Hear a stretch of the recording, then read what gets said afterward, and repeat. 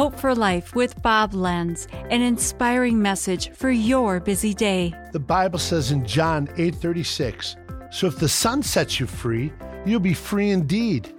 I had the privilege to share the stage with Lee Greenwood. Yeah, he wrote the song, "I'm Proud to Be an American." Let me just quote some of the words for you. "I thank my lucky stars to be living here today, 'cause the flag still stands for freedom, and they can't take that away. I'm proud to be an American, where at least I know I'm free. And I won't forget the men who died, who gave that right to me. And I'd gladly stand up next to you and defend her still today, 'cause there ain't no doubt about it. I love this land. God bless the USA."